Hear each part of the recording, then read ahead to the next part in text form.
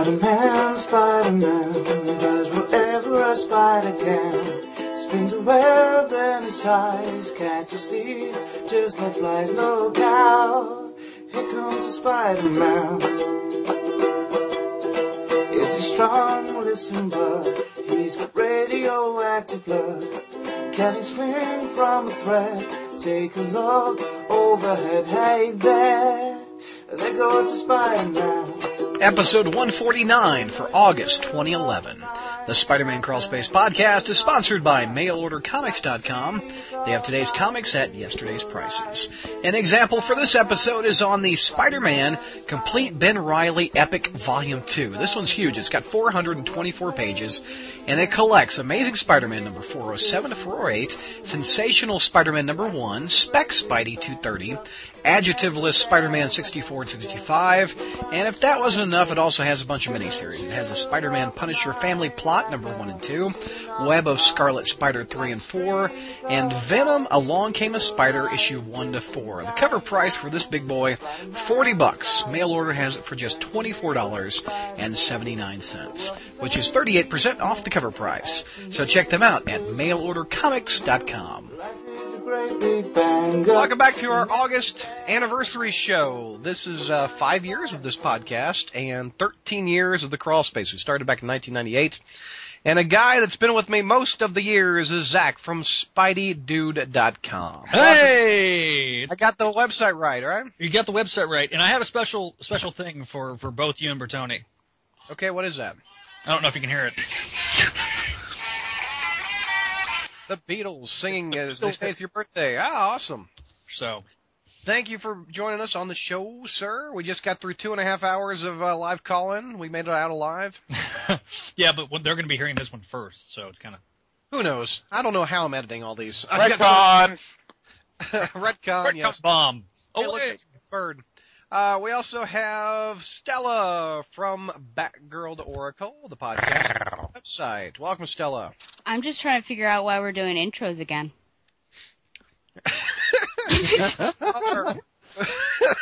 This is a new 52, for Crawlspace. We're reintroducing, Stella. And Stella as a Latin teacher, it was really hard for the kids to relate to. So now Stella's, a wisecracking Latin student, with, cool friends.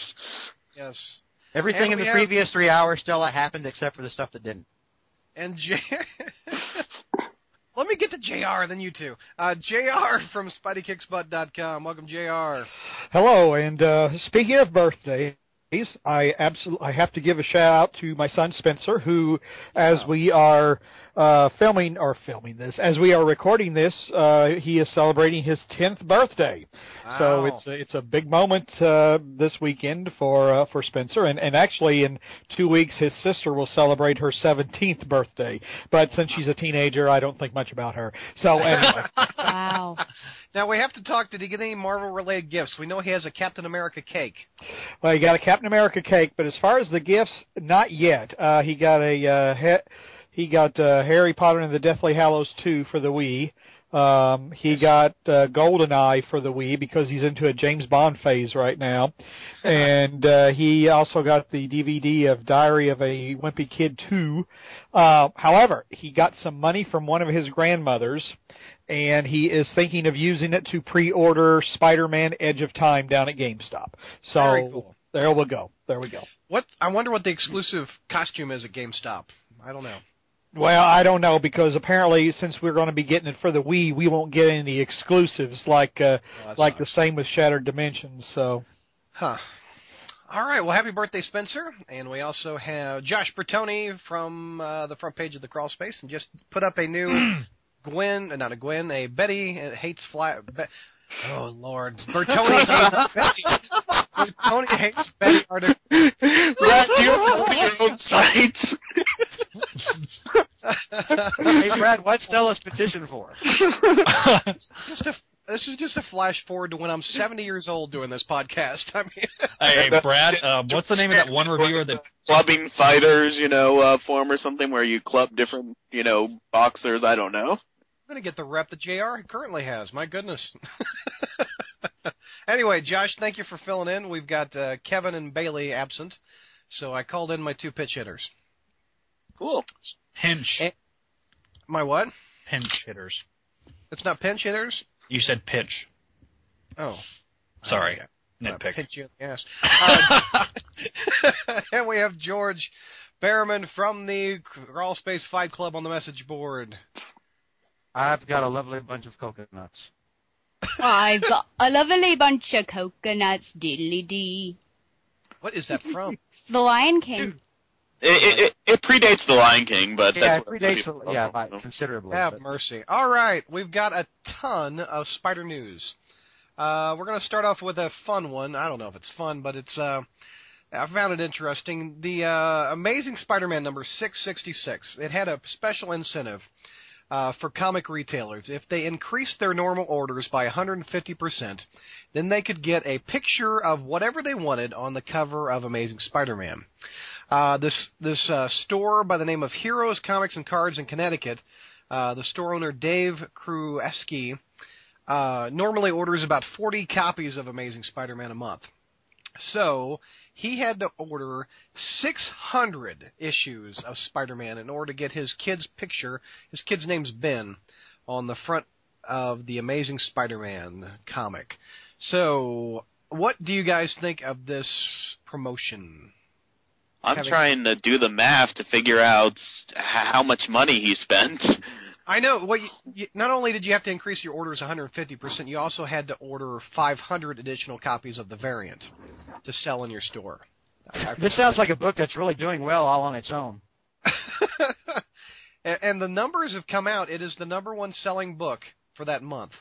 Of course it is. But, well, like anybody was surprised. Really? Now, I guess here's the question. Is it a bad promotion? Because Marvel sold a lot of books. Okay. Is it harmful to retailers? Those are some Yes. topics to hit up. Yes. Go ahead, George. Hit it. Because they're having to buy all these additional copies of a book that they will not sell and that they cannot return back to the retailer anymore. Because Marvel ended that program, almost a decade ago. Okay. So, yes, they're having to order this, and then all they're going to do is they're going to try to recoup their losses and make a little more money by selling the variant online. Yeah. You know? Because there's now like 150 variants now of Amazing Spider-Man. And it's going to be harder for them to do because, I mean, if I'm sitting, if I'm a Spider-Man collector, and I'm over here in Ohio and I'm wanting a copy of something, well, I'm going to have to go to eBay and find one from a shop in Florida. Ooh, it's the shop in, unless I happen to get the one at my store. And really, I can't name any stores around here I really give two, that many craps about that I'd want one. You know what I mean? Right. However, Marvel made a ton of money. It's the number one selling book. Can you fault them for that? It's not. Well, okay. That's the only way they can make money off of Amazing Spider-Man anymore, Brad. They have to do gimmicks. Every issue's now got, 5 variant covers? Yeah, well, can I jump in on this? Hit it. Okay, the numbers that we get are the numbers from Diamond. Okay? They're not the numbers that actually sell. They're the numbers that were bought, number of issues that were bought by the retailers through Diamond. Okay? It was the most requested book, right? Well, in this case, it's not the most requested book. It's probably the 15th most requested book. Because of this variant nonsense, it shoots it up to number 1. Yep. All right? It wasn't requested because of interest in the book. It was requested because some retailers, certain retailers, the bigger dad wants to put his kid on the front of the Amazing Spider-Man, which you can't fault them for that. Yeah, but I understand it's kind of a neat thing. Oh, I was on the cover of Amazing Spider-Man, but you can't really expect this to be a good thing. You're going to have a bunch of. You're going to pretty much have to beg people to take this book off my hands 5 years down the road when you still got copies of Amazing Spider-Man 666. Yeah. Brandon, Josh, is there any way to do the math on this? How much did you guys spend? Well, I don't know if, when you order these things directly from Diamond, if, because I don't know how it works on the retail sense, if they pay cover price or... I think they get 50 to 60% off the cover price. Yeah, they're not paying cover price. None of the retailers are paying cover price. They're all paying... I mean, calculator out. The store could take a big bath on it, and it's like, here, son, you're on the cover of Amazing. Awesome, cool. Now we're going to go live in the homeless shelter. What's your 2 cents, Josh? I hope that it's a good economic investment. That's all. It's, it's good for Marvel for, making money on Amazing, but if the shop owners who are ordering all these can't sell them, like I said, I hope it just isn't a big financial loss for them. Let's JR, what's your 2 cents? Well, I normally despise Marvel's gimmicks, to be honest, and their variants. Although if I'd had the money, to be honest, I would have done this in a heartbeat. Yeah, I would have. I'd have placed an order for hundreds of comics or whatever to get my son's picture on it. As a person, I would have done something like that, but. But normally I loathe these gimmicks, and I don't know how in the world, like everybody else has said, how in the world these retailers, they're choked with this kind of stuff, they certainly haven't been done any favors. So, but then again, Marvel never really cared about doing them any favors and never has. No. Without taking away my guess of 50 to 60% off cover, if this retailer in Connecticut, if he paid cover price $3.99 times 600 issues, it would be $2,394. He probably paid a lot less, but a couple grand at least. Yeah, they get a ridiculous cost cut on whenever they're buying stuff.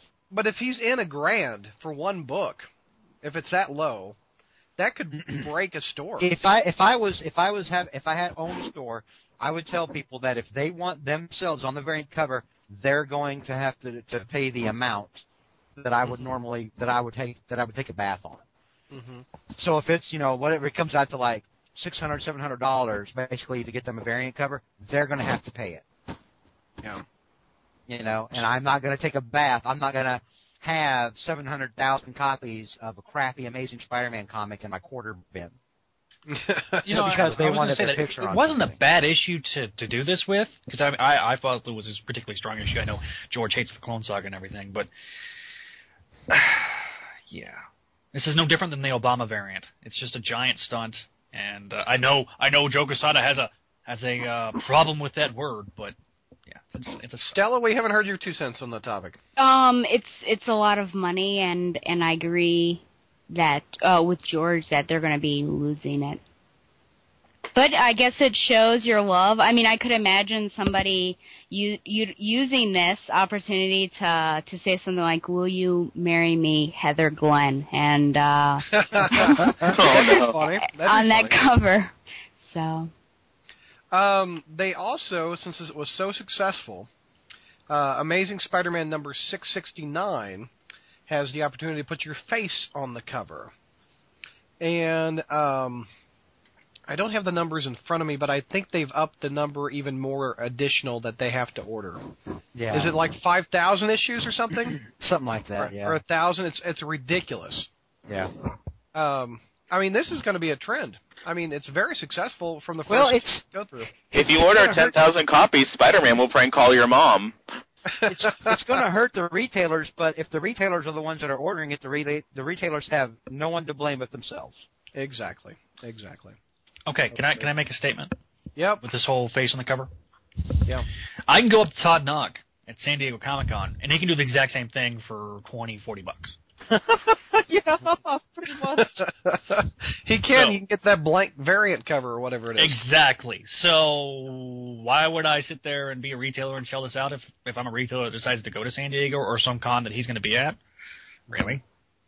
I'm just saying. Well, they have those things where you can make a book for your kid, and they just have the child's name and the child's gender blank, and you pay money, and it's your kid having an adventure with Spider-Man or Wonder Woman. You guys have seen those things, right? Yeah. I had one when I was a kid. Videos too, I think. I had one of those when I was a kid. It was me and my grandfather as bears going fishing. So random. I had one where a magic dreidel taught me the story of Hanukkah. It's Dreidel, I made you out of clay. This is basically like that, only more expensive. It's not you're actually in the real book that everyone's going to be reading. You're just on a cover that you're getting. Now the question is, did Marvel do anything wrong? Because they're making money. It's not like they hid anything.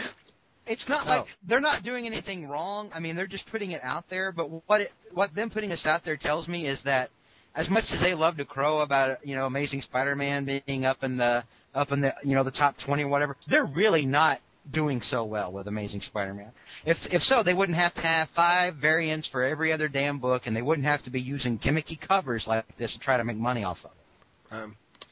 Another retailer thing, keeping along with the theme, this is our other topic, is Marvel has said to retailers, for every 50 covers that you strip, which is you rip the cover off of a comic book and you mail it back to Marvel, they will give you a special variant of Fear Itself number 6. And the comics that didn't sell are a bunch of Flashpoint DC books, like Green Lantern, Batman Knights of Vengeance, Kid Flash, Project Superman. All those books Marvel will take back, and you can get a variant where you could sell it for, I guess, I don't know how much a variant costs, $50, $100, whatever.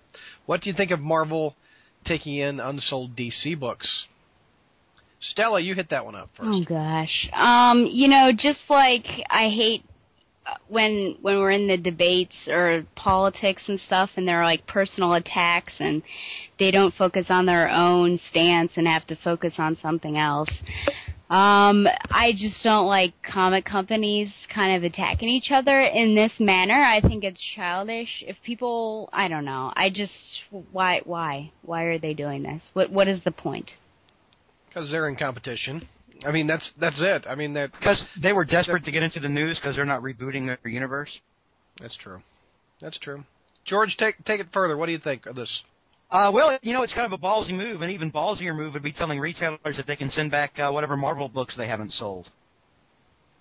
But they don't do that, so that tells you a lot more, doesn't it? Because they ended that, like I said earlier, they ended that a long time ago. No, it's ridiculous. I mean, on the one hand, I'd like to say if I was DC, put out something, hey, send us all your Marvel rape comics, and we'll send you a variant of something. Nice. But, all it is, again, it's like desperation from Marvel. It's like they're desperate to try to get into the news somehow in the wake of, DC sucking the air out of the room for 3 months. Yeah. But everything they're doing is classless, but that's today's Marvel. Bertoni, thoughts? Well, maybe DC will say, hey, you want some more of these new 52s? You want some special new 52 variants? Return your amazing 666s. Yeah, nice. But they can't take the kind of loss because that would be a lot. JR, what do you think? Ripping up the DC covers. I don't have an opinion because I don't care. You don't care. Zach, 2 cents. DC? What? Huh? You know what? He and Brad, didn't Whacker one time get on to me in one of those long-ass discussion threads on the main page about the... Remember when I took out the Brand New Day pages out of that one issue of Amazing Spider-Man Family and I mailed them back? And he said I tore them up or whatever. I actually had pictures of me showing, I folded them neatly. Yeah. I removed them, folded them neatly, and put them in an envelope to show them the printing error. And now they're doing this where it's like, oh, tear the cover off. Right. Oh, yeah. Deface this thing that that Whacker was telling me I was addicted for. I think that's a standard book thing. It is, but still, it's a defacement. Right. Hey, George, I think that particular instance made you legendary in the Marvel offices. That's because you're the boogeyman. Remember? I'm the tough bully or whatever Whacker was on page before we banned him. Yeah. All right. Any other words on that topic before we move on? Okay. At San Diego, we're going to hit some San Diego news. We'll start with Zach on this one. The burning hoodie. We have an image. The only bit of news that came from that spider panel is about an image of Ben Reilly's costume on fire with a hoodie. What do you think of that? Well, I was, I about crapped my pants, first of all, when I first saw it. And I loved when we were doing the live blog, people were submitting in, oh my God, did George actually get a Zippo lighter and throw it on the hoodie? Oh, people were writing that in on the front page? Yeah, they were writing that in the front page. You're so lucky, George. Read your website, Brad. Oh. Gosh. Man, I've been hitting the Tic Tacs more than anybody this show. Hey, Brad, welcome to my... You what? Welcome to my world. No doubt. Stella, stop picking on you. She's picking on me now. Okay, for the record, let it be shown, she stopped picking on me about a year after she came on the show. So And occasionally she'll get a couple of body blows in, but it's fine. Anyway, but Burning Hoodie. Burning Hoodie, ADD. I loved the fact that some people were like, Whacker Ballface lied to your face. You're not bringing it back. According to an interview that was conducted, this is going to be a miniseries, maybe. So I'm excited. I'm excited to see where allegedly. Allegedly. This is yeah. We have to put in there. It may be a miniseries. Although, Josh, you were kind of right whenever you said Flash Thompson getting in the Venom symbiote last year at San Diego. Dan Slott was like, oh, he figured it out. Oh, God. Change the subject immediately. I love that. Yes. But he walked right into that one, though. This is true. But so what are we doing with the Hoodie? Is Ben Reilly coming back, or do we have another character? Well, I've said this a couple of times, and I'll say it again. I think Ben Reilly's going to come back as a villain. Just the way things were done in 666 kind of makes me believe that. Okay. Bertoni, what are your thoughts? I'll say what I said on the Crawl Space Reporter show, just because I know that I'll get a big reaction from George from this. Spider Island hashtag is happening right now, and some people are having spider powers. People like Carly Cooper. Carly Cooper keeps, her powers. She's going to need a new identity. So then it's like two of the things that George hates roll into one: Carly Cooper and hoodies. Yeah. So maybe Carly's the new Scarlet Spider. In all seriousness, no, I think that they've realized, because of these clone trades and because of the stuff that happened in 2009, that Ben Reilly does have a fan base that they can, that they can use once in a while to tell some stories. I don't think that they're actually going to bring Ben back. I think it's going to be something like in 2009 where they'll play on Ben's memory. Like, Peter will be like, he'll find something in the attic and be like, whoa, Ben never told me about this. I wonder what kind of crazy adventure Ben had years ago.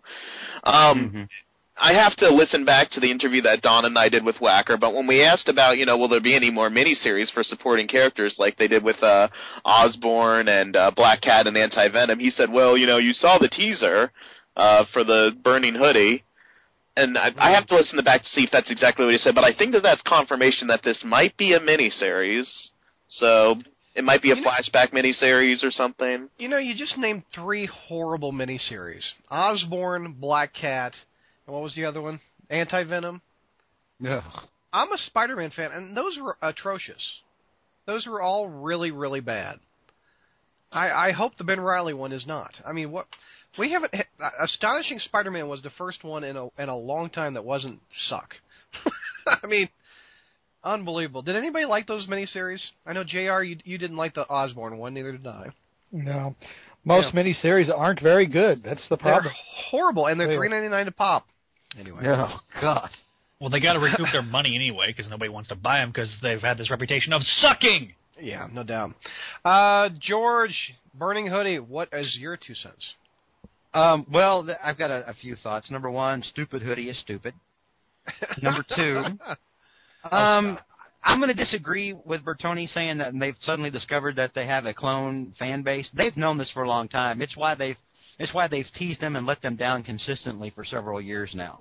Their interest in this book is bottomed out, and they're trying anything to try to gin interest up in this book, even to the point of continually teasing fans of the Clone Saga to try to get them to come back and give things a second chance. They will not bring Ben Reilly back. This is still Quesada's regime, even though he's been bumped up. This is filled with people who, the clone is a dirty word except for the money they can make off of clone fans without actually putting the clone back into the books. So I don't know if they'll do it as a swerve. I don't know if they're going to do another Clone Saga mini because the other one underperformed.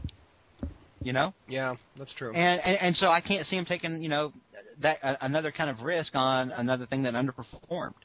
So I don't know. I think it's probably more right to say that they'll bring back the Scarlet Spider. They'll put somebody else in the stupid hoodie, probably a stupid character, maybe Carly, maybe that Finn guy, whoever. Vin Gonzalez. Oh, no. Yeah, maybe they'll take some lame character that nobody's going to care about when it gets killed off. What about the possibility of Mary Jane having spider powers? Oh, I don't put it past them anyway because, like I said, I think they're desperate. Yeah. I think they're flat out desperate. I wouldn't put it past them. Yeah. JR Burning Hoodie. Hard to say with any of Marvel's stunts. I tend to fall on the side that says that this will be a new person as the Scarlet Spider. That's probably part of why this Spider Island thing is being done, to give somebody spider powers so they can be the Scarlet Spider and do this. Mm-hmm. So, I mean, they can't, after all, any other Spider-themed characters that have had their own book over the years, like Spider-Woman and, Spider-Woman, how many? 1, 2, and 3, and, let's see here, Aranya, Spider-Girl, that was a big success, lasting all those 8 issues. So it makes sense. Just give another person spider powers and give them a name, and we'll see what sells. And I guess maybe they're going with the Scarlet Spider because they think that will sell copies. I don't know, but I don't think it's bad. I got an idea. Let's put Aranya Girl in there, and that way she can screw with 4 legacies in one character.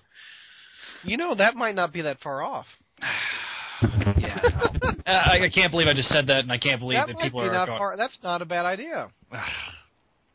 To hell with that. I refuse. No. Get me Axel Alonso. And Stella, we haven't heard from you about. What's your thoughts? Yeah, well, it's not been confirmed, but if it happens, I am looking forward to a Stephanie Brown miniseries. So, something that she's got to have some identity. I know, right? No one's really even talked about the symbol of, a hoodie being burned, which is kind of interesting. I mean, what does that even mean? That hoodie sucked. Or just kind of getting away from that identity. So it may not be Scarlet Spider at all, but kind of someone moving on from that identity and taking up something new. But, I probably will not pick it up. I've been disappointed by the Spider-Man comics thus far. So, Who knows? Okay. All right. Any other thoughts on burning hoodies? We're all talking about it for nothing because when the book actually happens, it's going to be Peter and Mary Jane, clearing out the attic and Ben's old costume, let's burn this, and it'll be over in 3 panels. Another thing that was premiered at San Diego was the new Amazing Spider-Man movie trailer. That leaked the week before, but hey, it was premiered. Well, there you go. How's that SpideyDude.com website? Anyway, I was thinking about this, Brad. Wow. As a person 5 years ago, I was just fixing to move out and fixing to start school, and SpideyDude.com was fixing to be up, and pretty much all those 3 things are happening now 5 years later, so it's cyclical.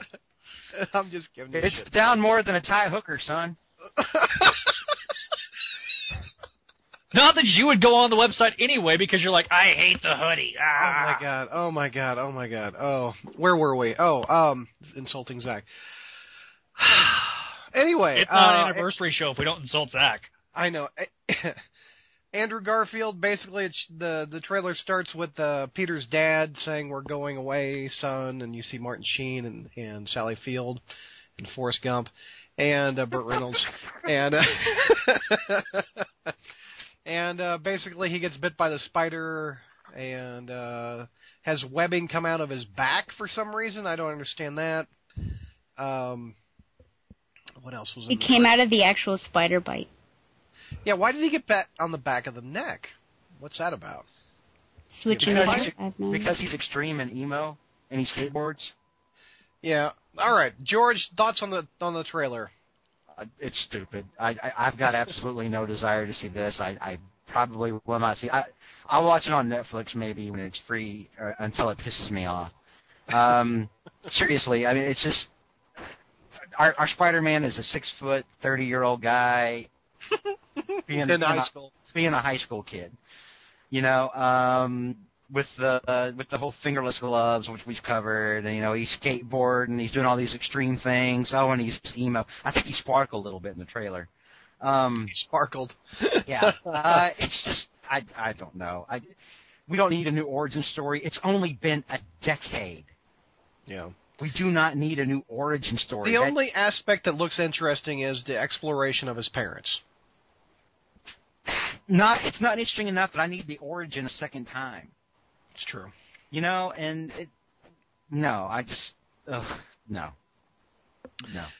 JR, reaction to the trailer. Well, I was just very, very underwhelmed by the trailer.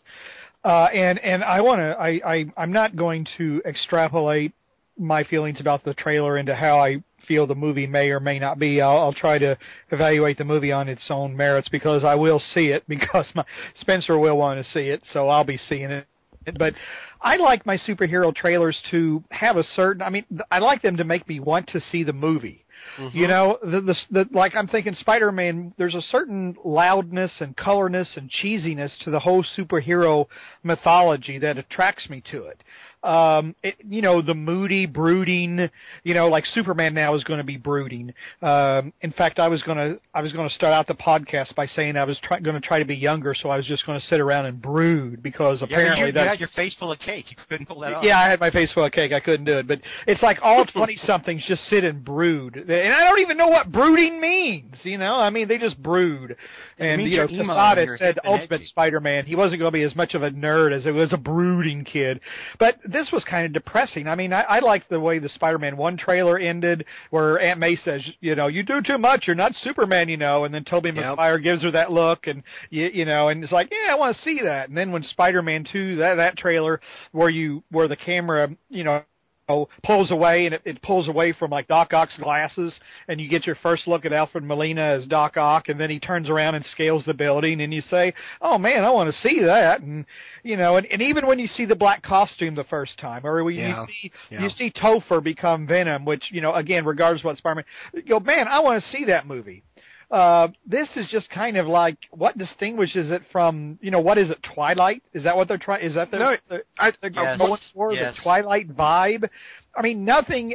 Again, like I said, some of it is like how I like my superheroes, and this wasn't how I like my superheroes.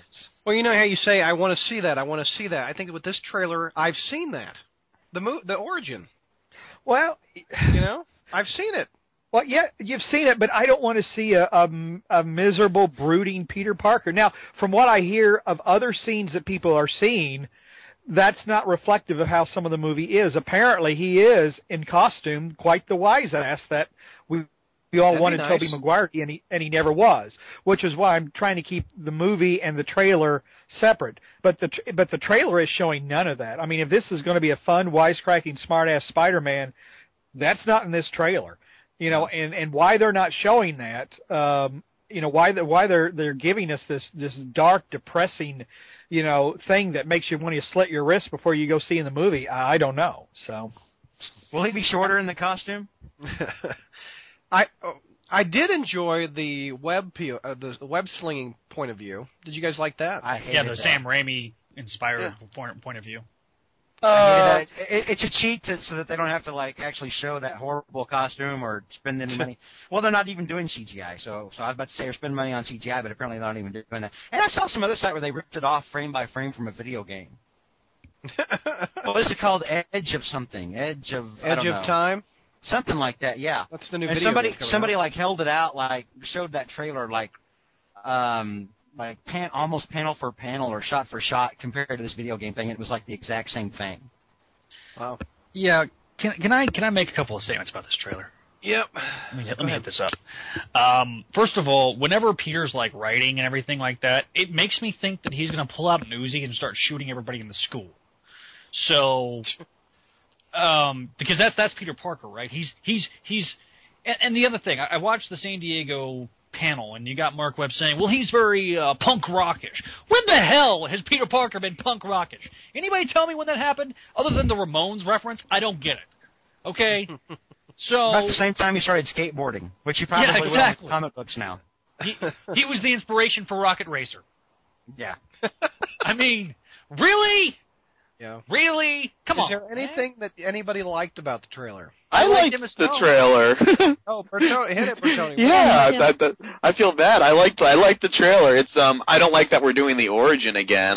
But when it comes to movies, I'm not super hard to please, and it's Spider-Man, and I'm a Spider-Man fan, so I'm seeing it the first day regardless, whether it sucks or not. Yeah. I'm with you.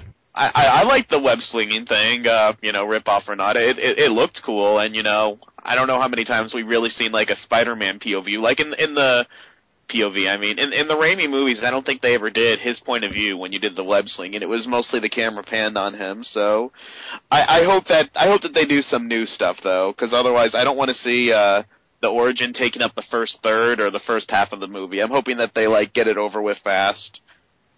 Yep. Stella, you said you liked the trailer? Yeah, I also liked it. Up to now, I was definitely on the same page as George and JR that I didn't really like the fact that they were doing all of this over again. But then I actually became excited once I saw the trailer. And I feel the same way as Josh and Don do, that they're, doing the origin, so why? But it just looks exciting to me, using Gwen Stacy, which is a different direction. And from images I've seen from Entertainment Weekly, it seems that Gwen kind of finds out about him and his identity. So I'm wondering how that will play off. But I don't know. I'm going to reserve, of course, final judgment until I actually see it. But again, this is Spider-Man. I love him. So I'm excited. I'll be buying, the tickets for the midnight showing. I'll be there. Yeah. As someone who likes Twilight, as a Twilight fan, did you get a Twilight kind of vibe from it? No. No? Okay. What do you think of Gwen knowing? Anybody? I don't know if she necessarily knows. Well, she's helping him with wounds. Well, Yeah. then basically, because there's this anti-MJ bias at Marvel, let's push Gwen Stacy into the role of Mary Jane in the Ultimate Universe and have her know that Peter Parker's Spider-Man. Why don't we call it Ultimate Spider-Man? Why do we have to call it Amazing Spider-Man? There's so much I hate about this movie right now. Because Ultimate Spider-Man is a poor brand now. Well, if you're gonna do a modern day superhero movie, 9 out of 10 times the girlfriend will know who the hero's identity is. So that's not original. Well, yeah, but it makes more sense in a modern movie. You can't do. I don't know that many recent superhero, even in the Green Lantern movie, his girlfriend figured out in 4 seconds. Actually, that was one of the few parts of the Green Lantern I liked. Yeah, that part was funny. I was expecting her to say, to not know who it was, and I was like, oh, God, this is going to make this even stupider than it already is right now. And then when she noticed, I was like, okay, you're not entirely stupid, you're just dumb. And That's talk weird. a bit about the Gwen scientist working with the lizard. Lol. She's working at Oscorp. Is she? I thought you... is the lizard working at Oscorp, too? Yeah. Probably. Oh, okay. Yeah, but meanwhile, he's out beating women and stuff like that, too. Or eating his kids in He's racing shoving girls. security guards and condemning the USA and saying he hates it and never wants to come back. You know what's funny? We'll see him on a lot of press tours in the next year. So, By the way, the first thing people ask me since I got back from San Diego has been so did you see the guy get arrested? No, I did not see the guy get arrested. Nobody saw the guy get arrested, actually, out of our group. I kind of wish we would have been there now, because that would have been great. Yeah, we could have waited, 10 hours to sit in the back of the room and not see anything unless it was on a jumbotron. Hey. Any other thoughts on the trailer? It sucks. Hey, Brad, I absolutely love this trailer. You what? What's that? I'm really excited about Tom Hardy playing Bane in the new Spider-Man. I really love this trailer. It's great. It's the best trailer ever. And Anne Hathaway playing Betty Brant. Wow. All right, the other bit of Spider news is, if you didn't hear, Marvel leaked a day before. That sounds bad. Marvel leaked the information to USA Today and other media outlets that the new Ultimate Spider-Man's identity is called Miles Morales. He's a half Hispanic, half black kid, I guess 13 or young kid is what I've been told. Didn't that what you read, Bertoni? They said 13 at one of the articles. 13. Yeah. 13 years old, taking up the mantle of Ultimate Spider-Man, who was recently killed. And Glenn Beck says he's also gay. So I don't know where that came from. Glenn Beck made a joke. Okay. Well, God, can everybody drop that? Okay, no, stop. You know where that gay thing comes from? where does it come from? Okay, I don't want to step in on people hating Ben Gleck, or Glenn Beck, pardon me, Ben Gleck, whatever. Ben Gleck. But that comes from a Daily Mail article. It's a UK paper, and they got it while talking about, or they actually quoted the artist, Pacelli. Yeah. Who said that, and she made a comment that said, I'd like to live in a world where black characters, or whatever, could be accepted, even ones that were gay. And so it made them, that's why it made a better lead and could be gay, because she mentioned gay and didn't rule it out for the future. So that's where everybody's getting that one comment from. Okay. Glenn Beck didn't go out and say Spider-Man's gay. He was getting that from a Daily Mail article. Okay. So all right. that's where all that's coming from. Now, that being said, once the sales bump is over from this reboot, from this first thing, look for this guy to become gay. Probably 6 months, 12 years down, or 12 years, 6 to 12 months down the line, and then it won't even happen in the comic. You'll hear about it from CNN first, or USA Today, or whatever else.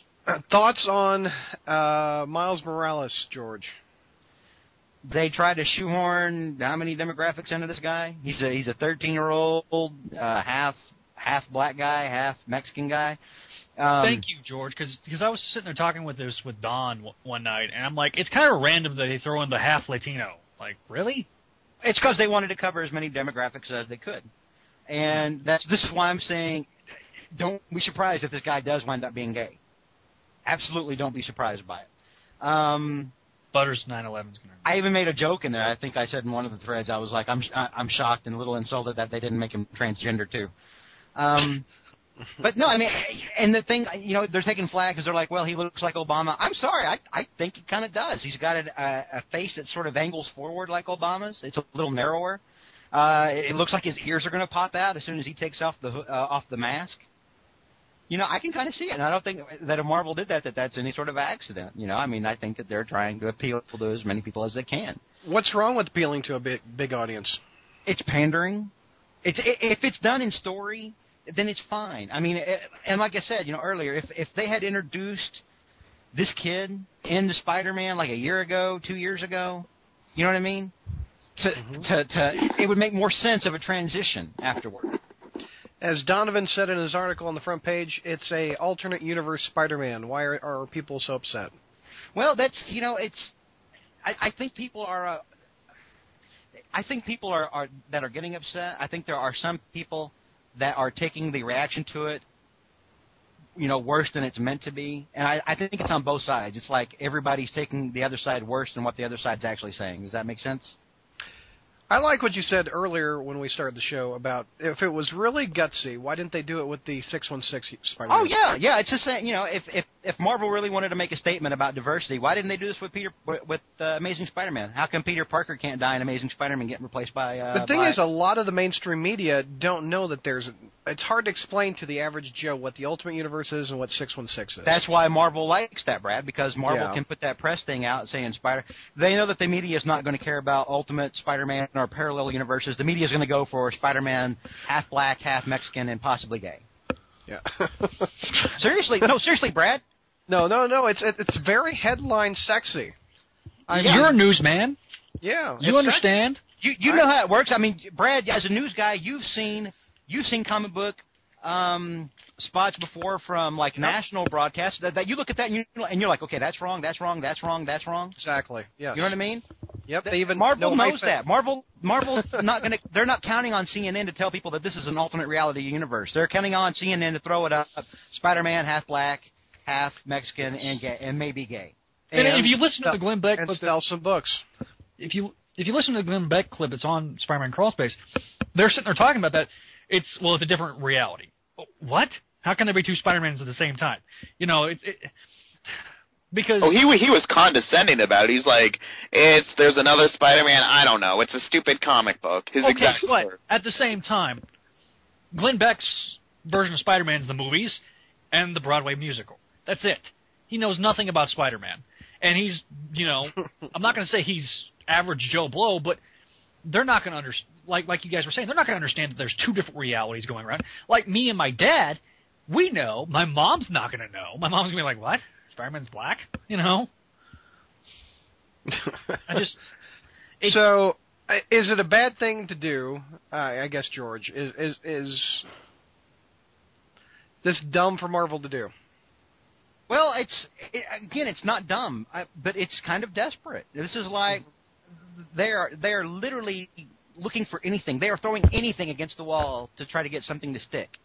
Mm-hmm. And a lot of it's because of the DC reboot. DC has sucked in all of the news lately.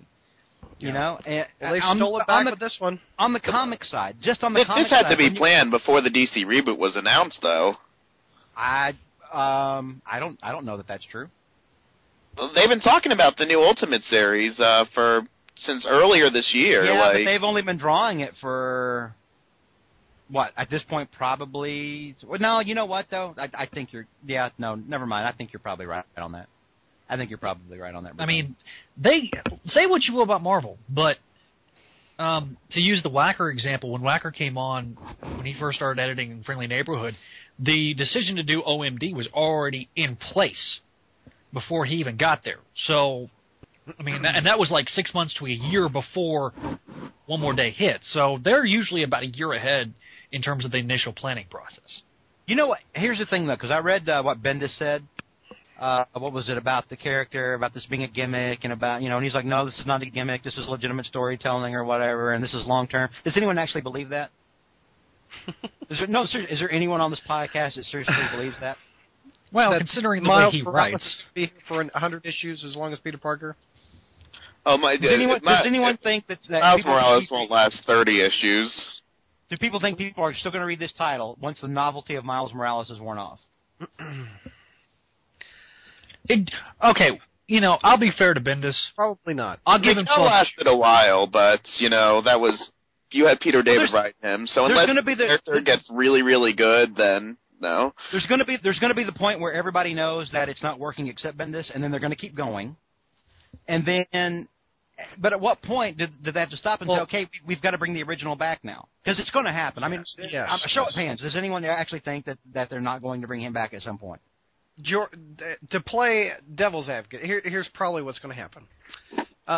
This character will last a year, and as George predicted, they'll have to shock again to get the sales back up. Yeah. And don't you think the gay thing will be the next shocker? Yeah. Yeah, it's perfect. But he's 13 years old. Yeah. Well, that's crossing the line there. It doesn't mean he has to do gay stuff. It could just mean he shows an interest in boys. A lot of I don't think 13-year-olds know such a thing yet. I mean, I think that no, there's just no. I mean, this is like the age of which I am teaching, and they may be getting introduced to sexuality, but they would not know that. And I think that's crossing the line if all of a sudden they... And I don't want anyone of, Stella, I agree with you. But no, we have 50-year-old men writing this. We have middle-aged men writing this. Okay, yeah, what's the problem there? No, I'm saying that the 50-year-old JR, I'm sorry, do you have your finger on the pulse of the teen gay community and I just never knew? No, I'm going to take the fifth on that. Okay. But I think the 50-year-old men will write that the next shocker is the interest in homosexuality. But then they're just making this character into a melting pot, which is my No, that's exactly what he is. That's my problem with it to begin with. It may have made me out to seem racist, like the quote that Donovan took from me. I'm fine with diversity, man. I am all for it, especially women, because I'm, a female. But when you let's throw two nationalities into it, that seems a little bit forced to me. Why can't we just explore one of them? And then if you throw in, now he has a particular, what is that called? Orientation. There we go. Sorry. Sexual orientation. Number one, I think it's wrong for a 13-year-old, especially in the comics. That seems very strange. And then I don't know. They're going to do everything. Maybe his parents were. Maybe they were socialists or they were neo-Nazis. I mean, then it's gonna. Then the book will fail. Yeah. I mean, because people can see through it. His parents are probably divorced. That's another demographic. One of them, the mom might be gay. That's another demographic. Wow. You know what I mean? Okay, but parents being divorced, that's a reality. Like, characters in the Marvel Universe have split families, dead family. It's not always a demographic. Sometimes, like, his parents have to be something. If his parents are married, that doesn't mean it's a demographic. I'm just using that as an example, Bertoni. Okay. I think they're just going to keep finding all these little pet things to throw onto this guy. And another prediction out of me. We're into year 2 of the possible gay storyline, and then Bendis is going to say I'm out, and then he'll bring back Peter Parker. And then the next writer won't be able to write Ultimate Spider-Man. That's 3 years. You think there'll be a next writer after Bendis on this? Brad, this universe is hanging on by a thread. How many times has it been rebooted now? George, they'll try it. They hold on to it with another writer. I guarantee you. If Bendis is gone, I think Bendis is the only thing keeping this thing alive, Brad. That doesn't mean they're not going to try. I don't know. I think if Bendis goes, I think they'll finally just go ahead and let it die. Mm. It's been wanting to die for years now. It's been wanting to die since Ultimatum. I would That agree. Is, yeah. I would Ultimatum agree, 100%. This universe is the funny saying, thing please, is, God, please take us off life support.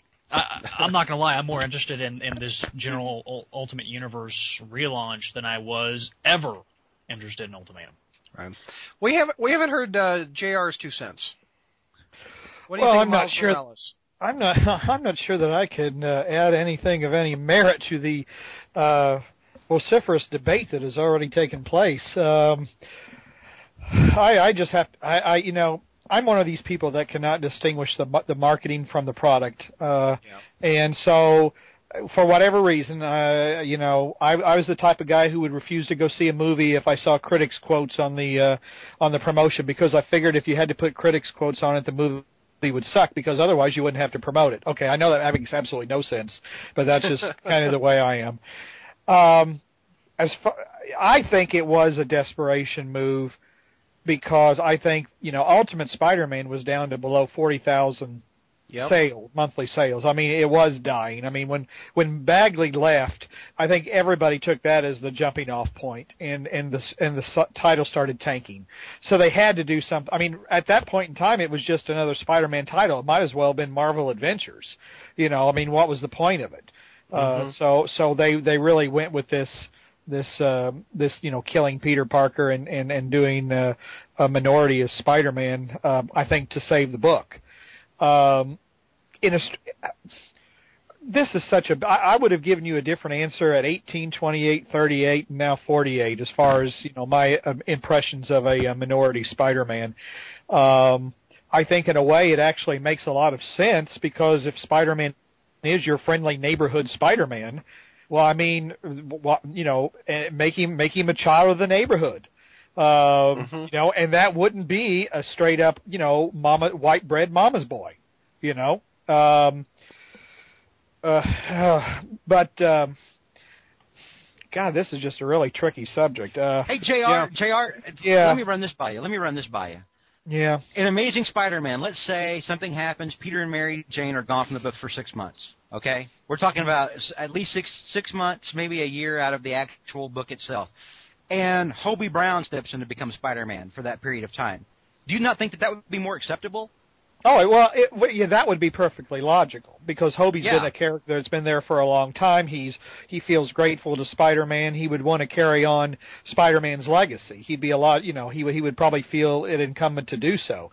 And he probably wouldn't be the only one. I'm just I don't mind this. I mean, I don't read Ultimate anymore, so I don't care if he's half black, half Hispanic, gay, green, or a Smurf, because I really don't care. It's just that, I mean, this has inspired much more debate than I think it's worth. The thing that bothers me is just the way that I think Marvel has no artistic or creative integrity. They're just friggin' media whores. They're no better than, they're like Lady Gaga or some of these other people who will literally do anything, to be noticed. And I just think that's pathetic, and I despise it. This kid's nationality is irrelevant to me. It's just this overselling, desperately trying to get noticed, and that's what I hate more than anything else. I'd like to hop in and say that those that hate the Spider-Man crawl space are going to post online now. J.R. Fettinger compares Marvel media whores to Lady Gaga. It's a great answer. Oh, I'm sure somebody's depends on if you're a Lady Gaga fan. We'll get called racist or something like that. When if you actually listen to what we're saying, I've even said I would accept Hobie Brown as a substitute for Spider-Man for a while. Well, I can't. Go ahead, Josh. If you're given a legacy character like Batman or somebody or whatever, and you're going to say, okay, Bruce Wayne, or Diana Prince, they're off the table for a while, bring a new character into the identity, you're going to want to make that character different. You don't want someone that's exactly like Peter Parker. You don't want another white boy from Queens. Otherwise, it's just like, a carbon copy clone of Peter Parker, Zach jokes aside. So I mean, what are ways that you can make this character different from Peter Parker? And one way is doing the race. And no matter what race they would have done, it would have been called a gimmick. It would have been called a gimmick if they would have made him, Mexican, or, I guess he's Latino. Would have been a gimmick if he was Alaskan, if they're going to make him a different race, and no matter what happened, Marvel was going to play it up to the media because, they want the sales. So I can't claim that a gimmick. I can't claim that I thought of this argument, but I saw it online in the discussion. Someone said, is it not insulting to minorities that they have to step into the white man's shoes or a white man's character? Yeah, I can see that. Is it insulting? I can see that. I mean, why can't they have heroes of their own? Like Luke Cage is a great hero. Luke Cage is fantastic. As long as he's not saying "Sweet Christmas." I mean, come on. Black Panther is an awesome character. I want Black Panther to be white now. But do you think that's insulting to have to step into a white hero's shoes? It's just a new character. That's all it is. Then don't call him Spider-Man, because that's not a new character. Yeah, call him something else. Spiderman. Something Spider-Man related. Spiderman? Did you just go to the bad Japanese Mexican boys? I mean, under what circumstances could they have replaced Spider-Man with a black character and it not would have been racist or insulting? Is there any circumstance where it could have happened? I just gave you one. If Hobie Brown stepped in to fill his Spider-Man shoes, people would accept that because Hobie Brown has been a black character in Spider-Man since the damn 60s. People would understand it. And he's actually worn a Spider-Man costume before. I wouldn't blink an eye. I'd be like, yay, we get more Hobie Brown. Whoop-de-doo, I love Hobie. So if Miles Morales was an established character, would you not have a problem with it? They should have done it this way. They should have established him first before they made him the replacement character. He should have come in there as a supporting character a year ago, 2 years ago. Which probably attests to the fact that this was a spur-of-the-moment decision. Yeah, I mean, you could have had Peter Parker training Miles on how to use his spider powers and help him better understand his powers. Instead, and then it would make sense. Well, and the thing is I went and bought Ultimate Fallout number 4 because I thought, I can't sit there and be uneducated on this character and not read the character's first appearance and go off what everybody else is saying. And the thing is about this book is that the dialogue is exactly like the dialogue that would have been written for regular Peter Parker. Regular Ultimate Peter Parker. There's no difference in the dialogue. He's still kind of a wisecracking, little kid. Mm-hmm. There's no differentiation of the character of Miles Morales in costume and Peter Parker. Well, upcoming storylines evidently have him in his parents are there, etc. And then he's going to interact with Peter's supporting cast of Mary Jane, I would hope so. Aunt May and stuff like that. I'm sure Mary Jane's going to have her video camera and saying, "What the hell is this shit?" Yeah, but as George likes to say, the Ultimate Universe was supposed to be the entry point into the Marvel Universe when you now have a lot of continuity with it. Jameis wanted the Ultimate Universe, Brad, to supplant the Marvel 616 continuity. Yeah. When Jameis started that, he absolutely wanted that. JR, would you say I'm wrong on that? I don't recall him explicitly stating it, but I think if you read between the lines, it was pretty clear that was his ultimate pun intended game plan. I mean, I think, I definitely think that's what he ultimately wanted, although I don't think it was explicitly stated. Right. And in the meantime, we have the movies trying to copy this Ultimate Universe, which has failed to the point it's had to be essentially. How many times has it been rebooted? Twice? 3 times? This is the second time it's been rebooted. Okay. It depends on what you consider a reboot, because they've renumbered it a few times. So the continuity free universe suddenly has continuity now, and they're scrambling like chickens with their heads cut off and don't know what the hell to do with it. Was it George? I mean, with all this debate, was it George the one who said that Bendis is probably the one keeping Ultimate alive? Yes. The Ultimate Universe. I would tend to agree with that. I think Bendis has got so much power that he's wielding because, I mean, didn't they cancel Ultimate Fantastic Four? Yep. And X-Men. And they did cancel Ultimate X-Men? We're bringing it back, but it's been canceled for like a year or two. Okay. And then it's Ultimate again. And then the Ultimates, I mean, they couldn't even, I mean, even when people wanted to read that, they couldn't get it cranked out.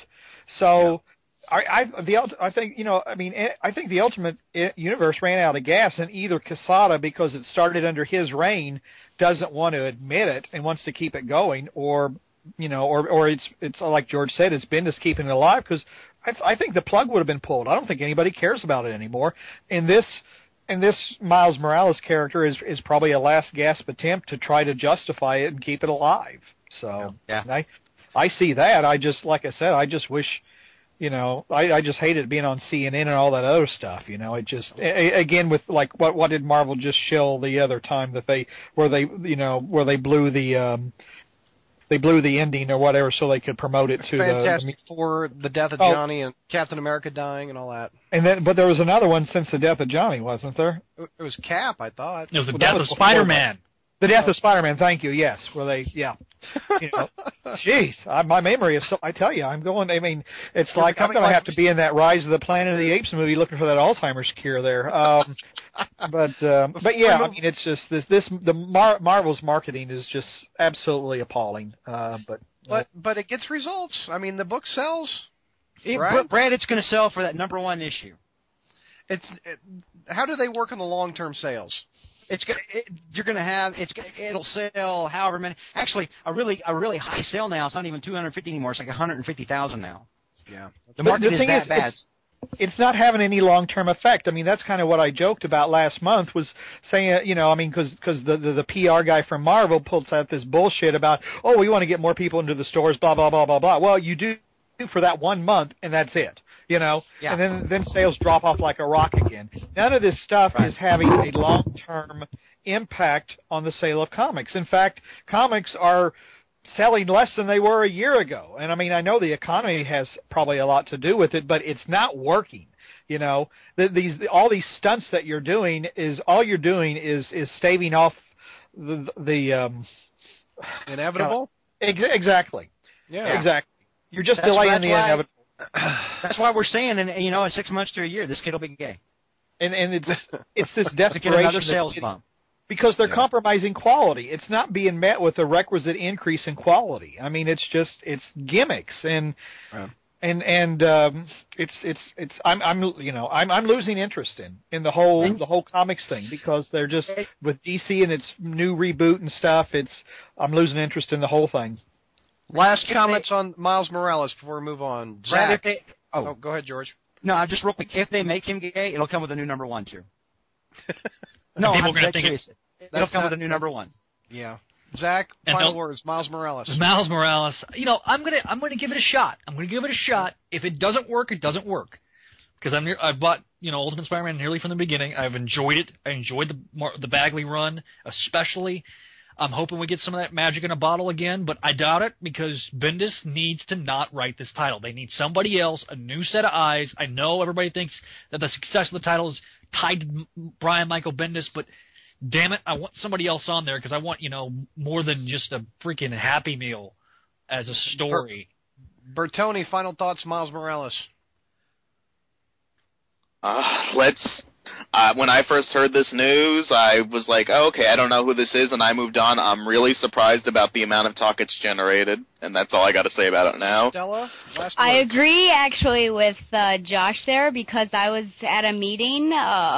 We have to read a book, faculty members, and the Bible 11 teacher, which is moving down to the middle school, turned to me and said, "Did you hear about Spider-Man?" And you have to understand that in the entire school, I'm the only one that knows anything about superheroes.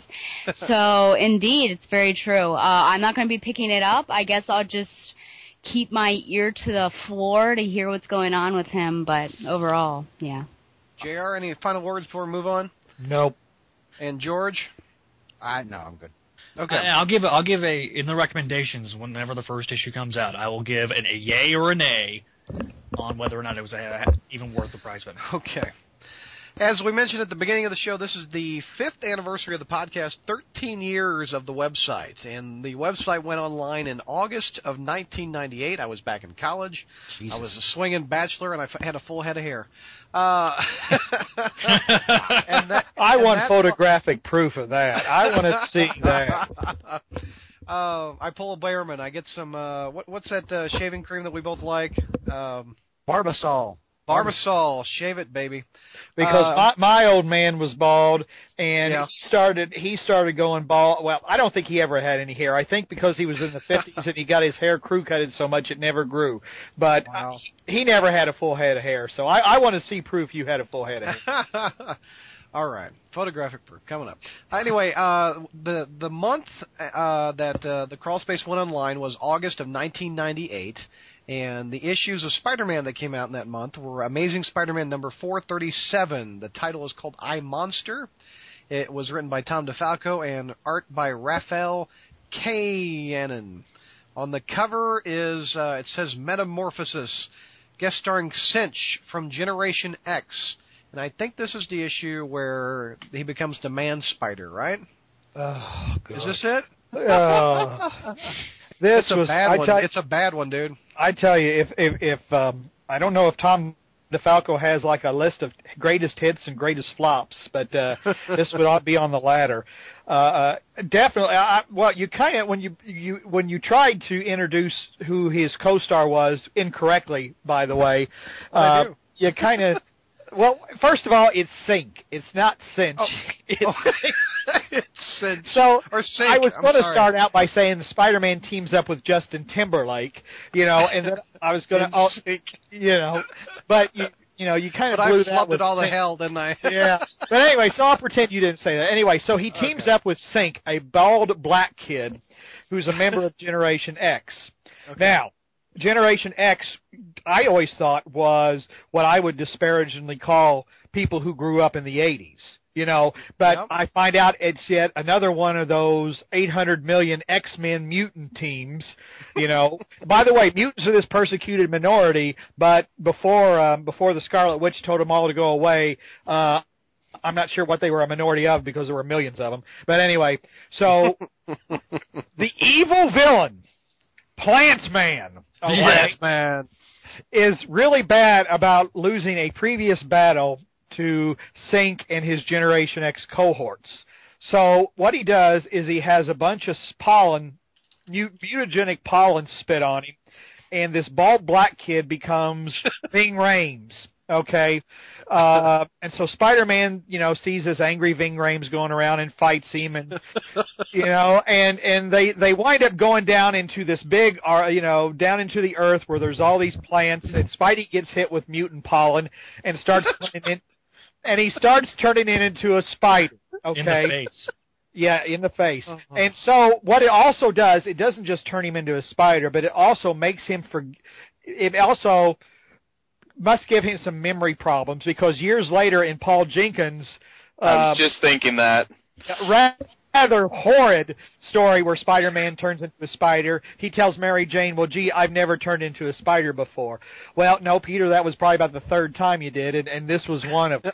So where do you go with this story now? Anyway, so Plant Man wants to take over the world with his plants, which I guess makes sense, So Sync, it's not Sync's power is that he syncs up with God. He syncs up with other superheroes and so kind of borrows their powers and like acts Rogue. like them. Rogue. And then he sings bye, bye, bye. So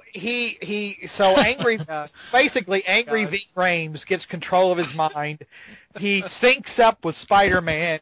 He and This is so bad. Actually, no, Man Spider. He and Spider kick Plant Man into a bunch of his own mutant pollen. He kicks the tomatoes, yeah. And so he turns. I forget what Plant Man turns into. I've got it sitting here, but he turns into something planty, and and he therefore, in order to cure himself, he gives Spider-Man and Ving Rhames their cures, and everything is back to normal. This was done in one? And Tom DeFalco can pick up a paycheck and hopefully have a little bit but apparently not. And I love Tom DeFalco, but this was oh my gosh. What a month for the crawl space to debut, huh? Actually, some of the other ones we'll talk about aren't that bad. But this we already hit the bottom of the barrel. If I remember correctly, there was a time like Steve Scrose went off the book, and I think it threw off Amazing for several months because it seemed like fill-in after fill-in. No, this was after. I mean, it was mainly. I think Joe Bennett was the guy that was doing it. Let me go back to where I was. But yeah, no. It's leading up to. Well, this is very close to the reboots. This is like 3 issues away from the reboot. Oh, This was literally filler. Yeah, I mean the last issue of Amazing Spider-Man before the reboot was 441, and this was 437, and I think that's actually going to be kind of evident as we talk about some of these others that they were starting to limp into the reboot. The end was near, and but it says the penciler on this one was Raphael. Mr. Fill-In, yeah, we've never heard of him. Yeah, with Bud LaRosa as the inker. So yeah. Fun fact about this issue, Brad. Yeah. It was packaged with the Spider-Man Classics toy a couple of years later. I do remember that toy, yeah. Yeah. Also, that came out this month, a Spectacular Spider-Man number 260. On the cover is a very good looking. Is that Romita Sr.? I think so. It is. And it has JR's favorite, the Green Goblin 5, and the Hobgoblin. And what's this one about? Roger Stern, Glenn Greenberg writing and plotting, and Luke Ross. Title is Spider in the Middle. This was this. Unfortunately, the whole this story arc didn't kind of petered out, no pun intended. But no, this was part 2 of Goblins at the Gate, the long-awaited meeting of Roderick Kingsley and Norman Osborn. Just so giddy and everything. I almost feel like a little schoolgirl watching Twilight and watching Edward Sparkle and Jake or whatever his name is take off his T-shirt. You want Norman or Team Roddy? Oh, Team Norman or Team Roddy? That's a good one. Whichever one sparkles and broods the most. But this is the second part. Basically, what has happened here is Kingsley is really kind of is sitting in jail after Roger Stern's last miniseries, and he's really feeling pissed off that Norman has kind of come back from the quote unquote dead and is in a position of power and prominence again, and Roddy's sitting there in jail. So he puts out the story to get out that Norman will get. So Norman will hear it that he's got one of Norman's journals that where Norman talks about being the Green Goblin. And so of course Norman says, "Oh, I better pull the plug on this." So he has Roddy snatched from jail by Green Goblin 5, who at this time was not a disintegrating clone. At this point in time, he was supposed to be Phil Urich. So, and that is directly from Glenn Greenberg's mouth. And Greenberg was the scripter and the co-plotter on this one, because actually Greenberg and I exchanged a couple of emails over this, but he said the editor wouldn't let him do it, and he didn't have an answer why. And I think who was the editor this time? Was it Ralph? Ralph Macchio. Ralph Macchio. And but it was that. But the reveal was intended to be Phil, but the editor would not allow it, and he didn't know why. He was never given a reason. But anyway, so what happens here then is Norman says, all right, Roddy, I got your ass out of jail. Now where's the journal? And so Roderick says, well, I don't have it. My brother Daniel has it. Okay, so, Roddy suits up as a hobgoblin to go kidnap Daniel so they can get the journal. And Norman, being the very trusting person that he is, tells his goblin dupe to go follow Roddy. Meanwhile, there's a young reporter at the Daily Bugle by the name of Billy Walters, who, is he related to Nora? I don't know if we'll ever find out, but... I never put that together. That's a good idea. Well, Walters and Winters. Yeah. Oh, yeah. I'm sorry. I apologize. Oh. Jeez. It's okay, JR. She's not that interesting anyway. I am so screwing up so massively. I tell you. I like Nora Winters better when she was called Joy Mercado. Yeah. I'm just going to have to turn over Spidey Kicks Butt to Bertoni and just go and drift off into that good night. So I'll reboot it. I don't doubt it. Starting off with the SpideyKicksButt.com #1. Yeah. Spider Yoda's too hard on himself. I got a question wrong, so now I have to go die. Hey, I take that. We fanboys are nothing if not serious. But it's anyway. not Charlotte's Web, man.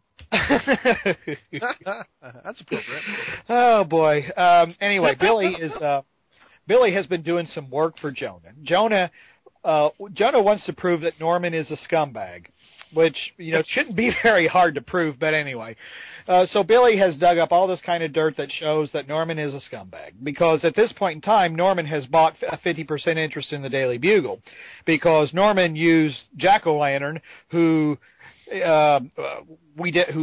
DeMatteis created, but had no idea who he was.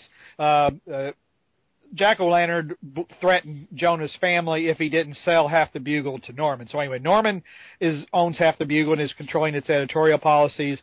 So Jonah is having all this dirty work stuff dug up on Norman that shows that he's a real scumbag. Whoop-de-doo. Anyway, getting back to the interesting part, the Hobby burst in on Kingsley, on Daniel Kingsley. Spider-Man comes to the rescue. They fight briefly. The Green Goblin dupe shoots Spider-Man with a tranquilizer dart, and the Hobgoblin's hand is reaching towards Spider-Man's mask to discover his secret identity, and we go to Fade Out for Part 2.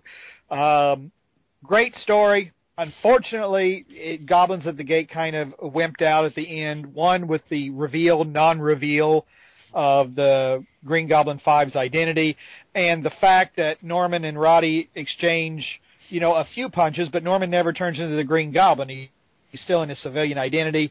They don't really fight very much, and they just both kind of, Roddy goes to his island, Norman flies off on the glider, and that's kind of it. It just kind of mask and toe. It just kind of wimps out. Mask and a business suit. Yeah. Yeah. Although it did create one good joke. It did create a good joke where one cop says, "Is that the Green Goblin?" I don't know, but if he is, he's dressing a lot better. But overall, good also, they came out. Oh, go ahead, Jarrah. Sorry. That's it.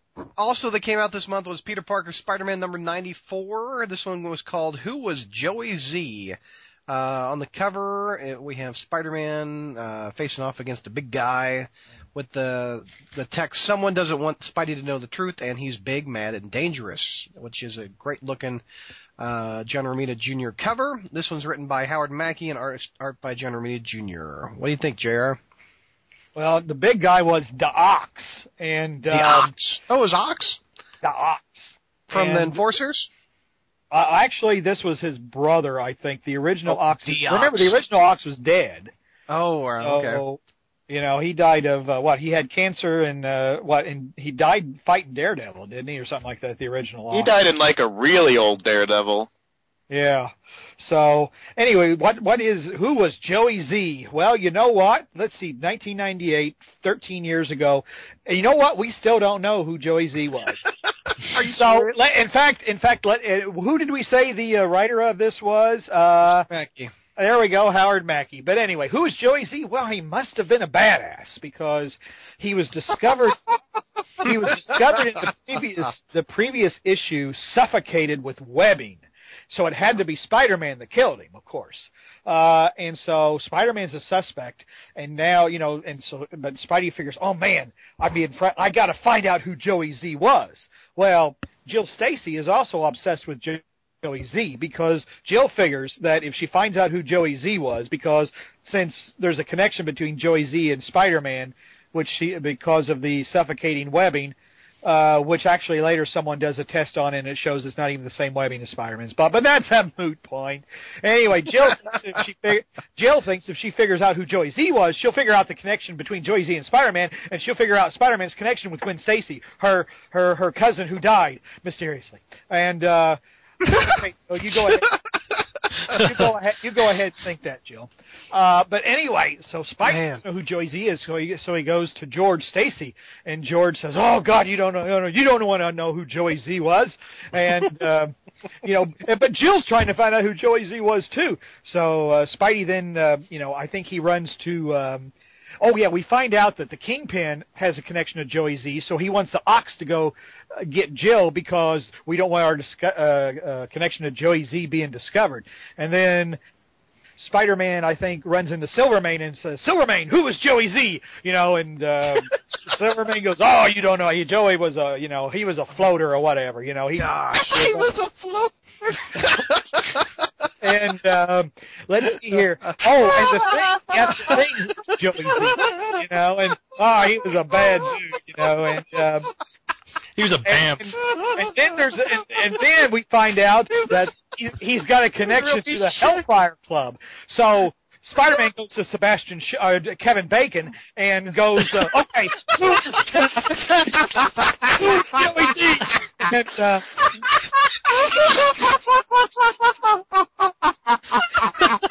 And Kevin Bacon goes, "Oh, you don't want to know who Joey Z was." But anyway, then Jill gets kidnapped. So he has to stop asking about Joey Z, and he has to rescue Jill.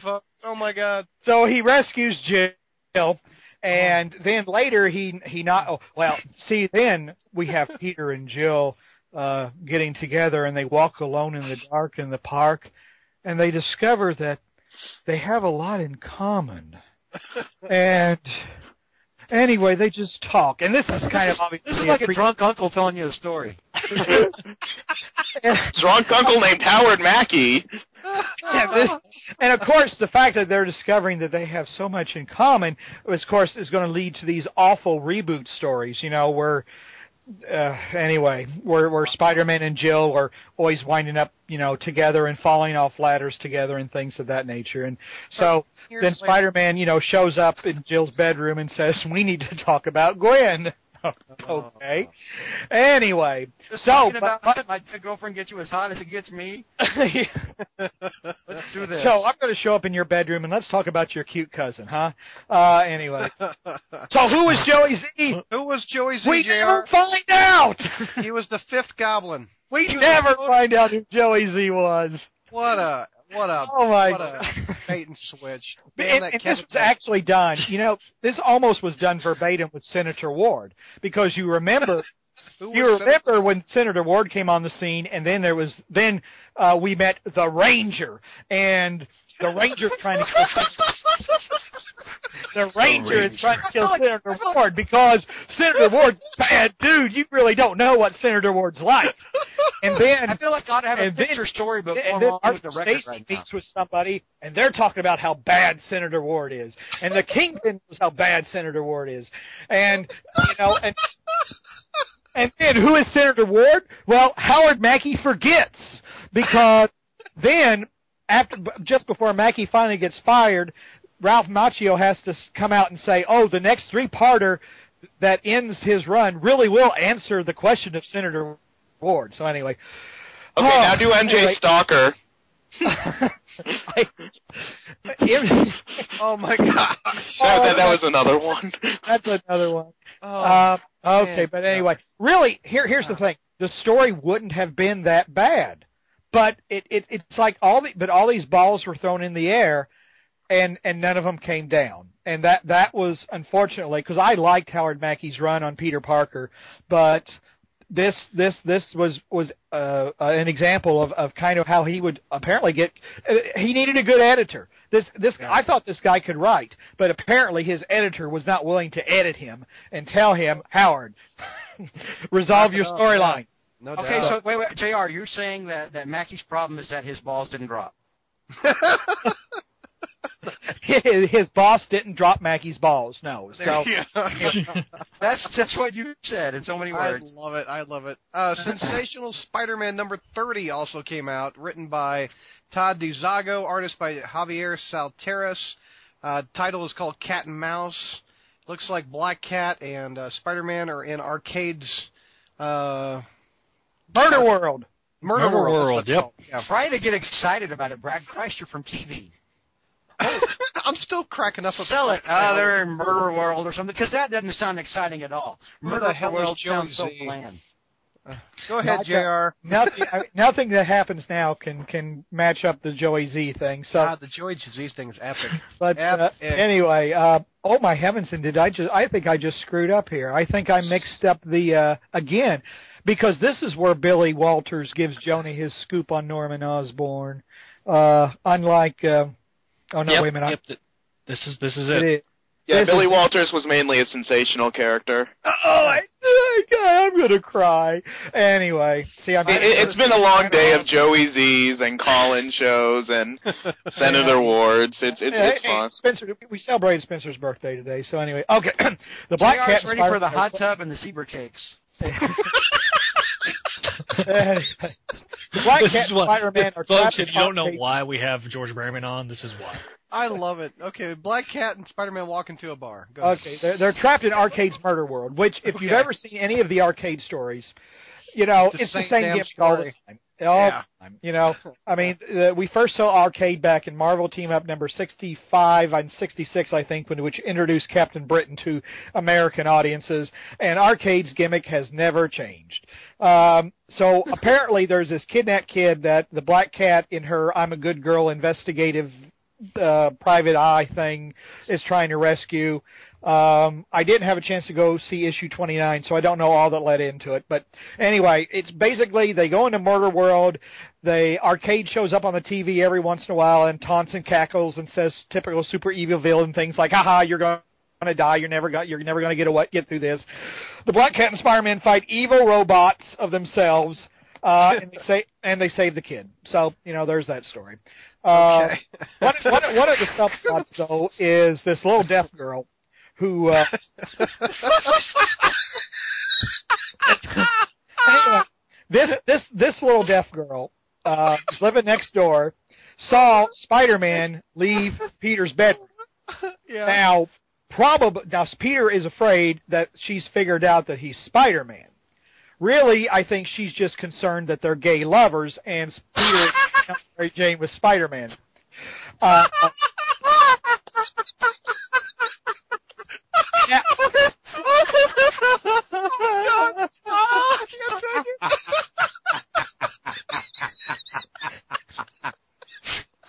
Unfortunately, the way the story really ended was that she was afraid that Spider-Man was going to hurt Peter Parker, and Peter is saying, "No, me and Spidey are just friends. He was over to watch the Wiggles with me, and and everything is fine, you know, with all is right with." Oh my God! This is so. Look for J.R. Fitter's Christmas story, The Little Deaf Girl, coming up later this holiday season. Oh, and actually, that'll be Miles Morales' next pandering to the demographic. He'll also have a disability, so he'll be Oh my God! he'll be half black, half Hispanic, gay, and he'll have a disability. In fact, we've also just described the entire supporting cast at Tricorp.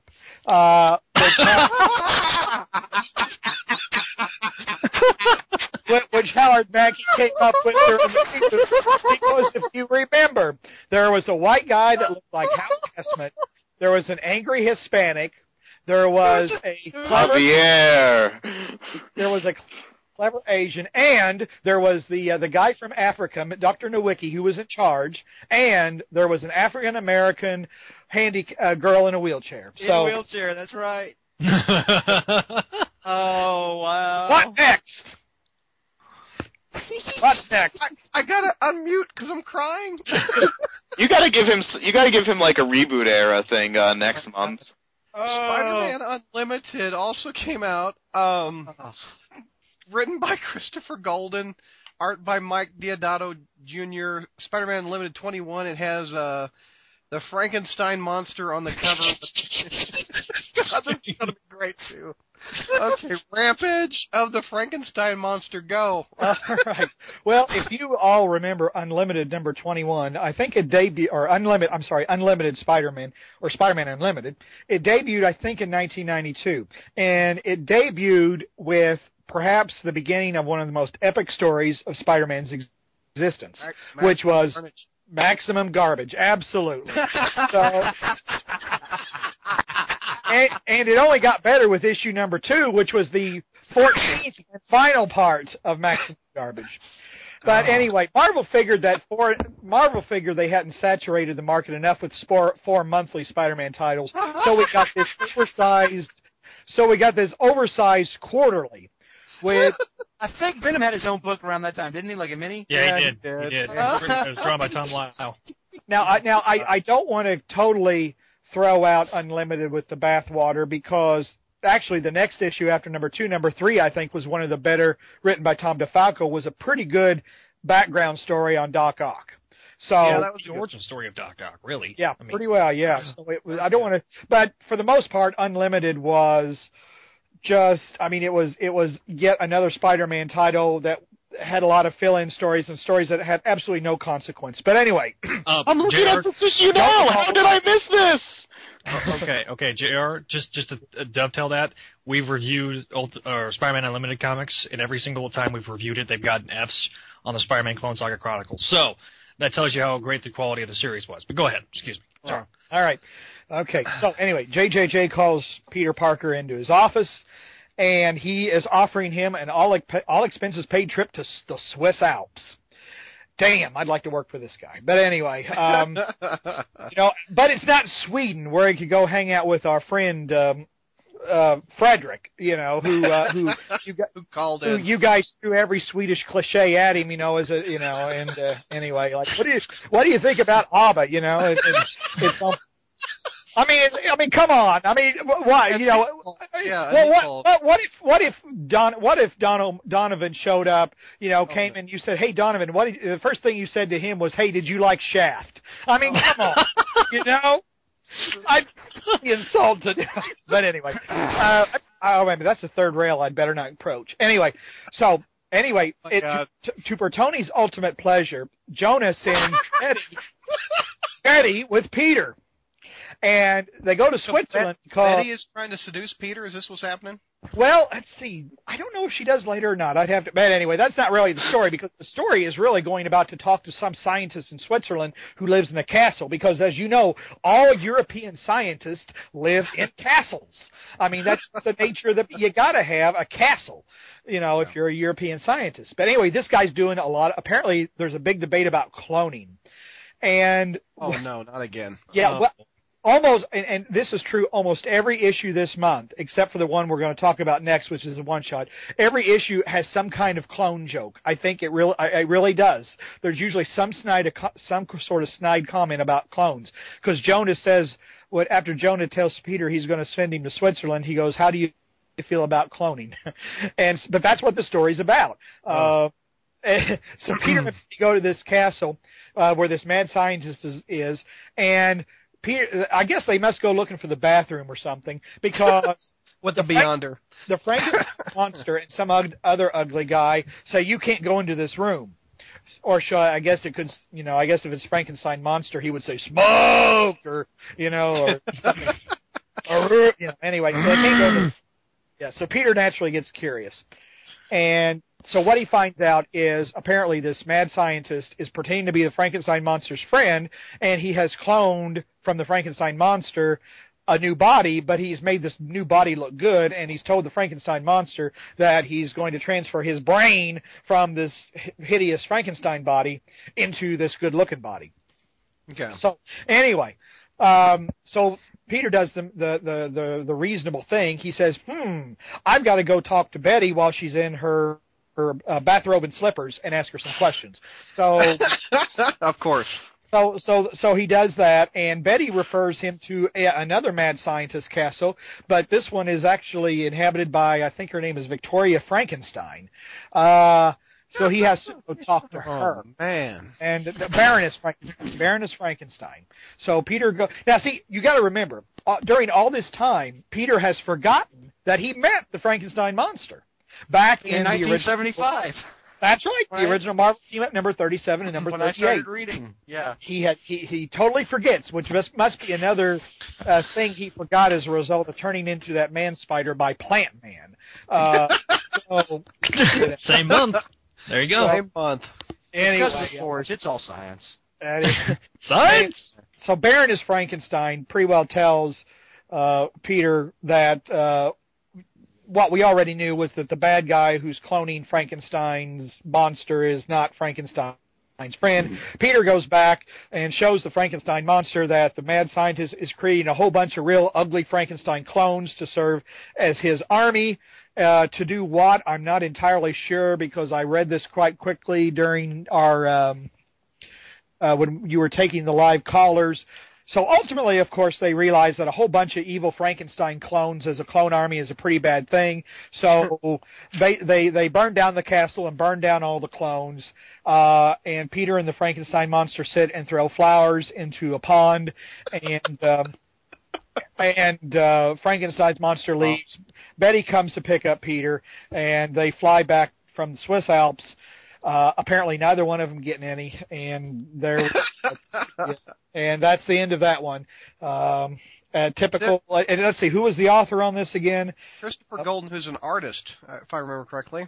An artist posing as a writer. Okay. Yeah, exactly. This is interesting, though. This is Mike Deodato, but it doesn't look like the Deodato we're familiar with, because I don't see Peter looking like C. Thomas Howell or Betty looking like an actress or anything like that. He was doing Incredible Hulk around this time. He was?